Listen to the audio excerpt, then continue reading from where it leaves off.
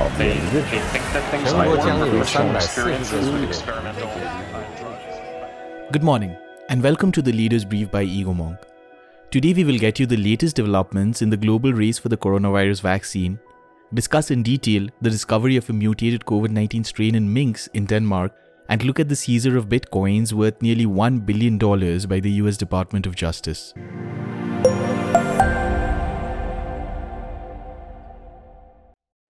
In the race for a COVID-19 vaccine, developments from India are showing some positive momentum. Bharat Biotech, the private company responsible for developing the Covaxin vaccine in partnership with the Indian Council of Medical Research, has stated that they can launch the vaccine as early as February. Earlier, the expectation set by the company was the second quarter of 2021. Reuters quoted ICMR scientist Rajni Kant as saying the vaccine has showed good efficacy. The British company leading the global race, AstraZeneca, has said their deliveries were running a little late. Pfizer in the US has also stated they could file for US authorization in late November. More than 1.23 million people have already died due to the virus globally and approximately 48.7 million infected. Globally, countries are pre-ordering millions of doses to secure vaccination for their populations. Although all vaccines are still undergoing trials, according to a global analysis of advanced market commitments, India comes second only to the US, which has pre-ordered 810 million doses and is looking to secure an additional 1.6 billion. With a population of 1.3 billion people, India has leveraged its manufacturing capabilities and has pre-ordered 600 million doses with plans to acquire a billion more.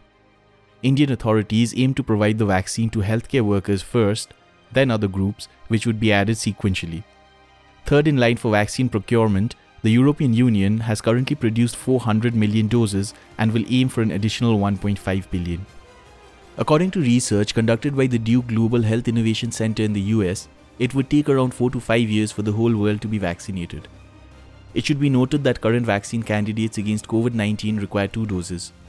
Because of the massive pre-orders by countries like the US, India, and Australia, there is a growing divide between nations who can afford such large amounts of vaccine and those who can't. Poorer countries are hence most likely to be left out of early vaccination efforts, leaving them vulnerable to rising death counts and continued infections. About 3.8 billion doses have already been secured by high-income and middle-income countries. Another industry that would bear the devastating impact of the coronavirus is the mink fur industry in Denmark. Denmark, Europe's largest producer and exporter of mink furs, has decided to take the extreme step of culling all minks in the country after a mutation of the coronavirus was found in the animal and later spread to humans.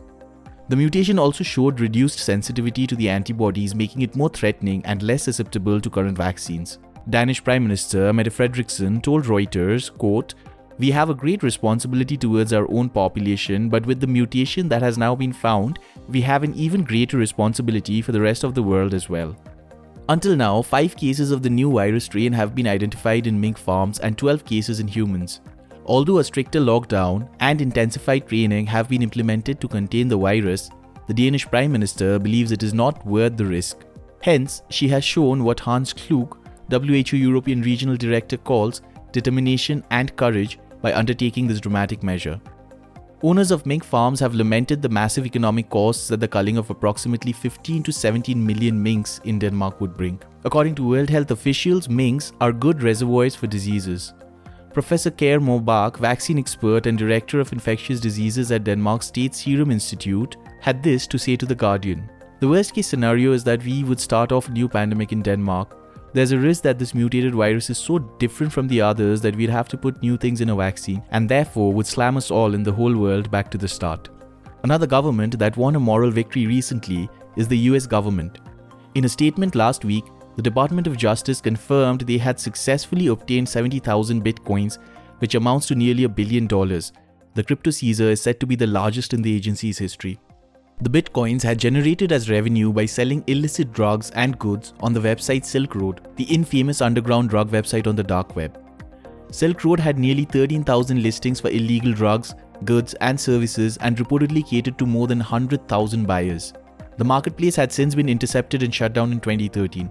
However, the bitcoins lay dormant without any information on the money's whereabouts even after Silk Road founder Ross Ulbricht was sentenced to life imprisonment in 2015. Although the US government has acquired the cryptocurrency, it still needs to prove the acquisition in front of a judge before utilizing the Bitcoin funds. That is all for today. Thank you for listening. We will be back tomorrow with more happenings from around the world. Tune into EgoMonk to stay updated on the latest happenings and their impact on global trade, technology, and innovation. EgoMonk helps you make sense of change. We are a global intelligence platform delivering asymmetric outcomes by bringing organizations closer to the communities they want to serve and the leaders they wish to influence. Visit our website, insights.egomonk.com, that is insights.egomonk.com, to subscribe and make better and faster decisions today.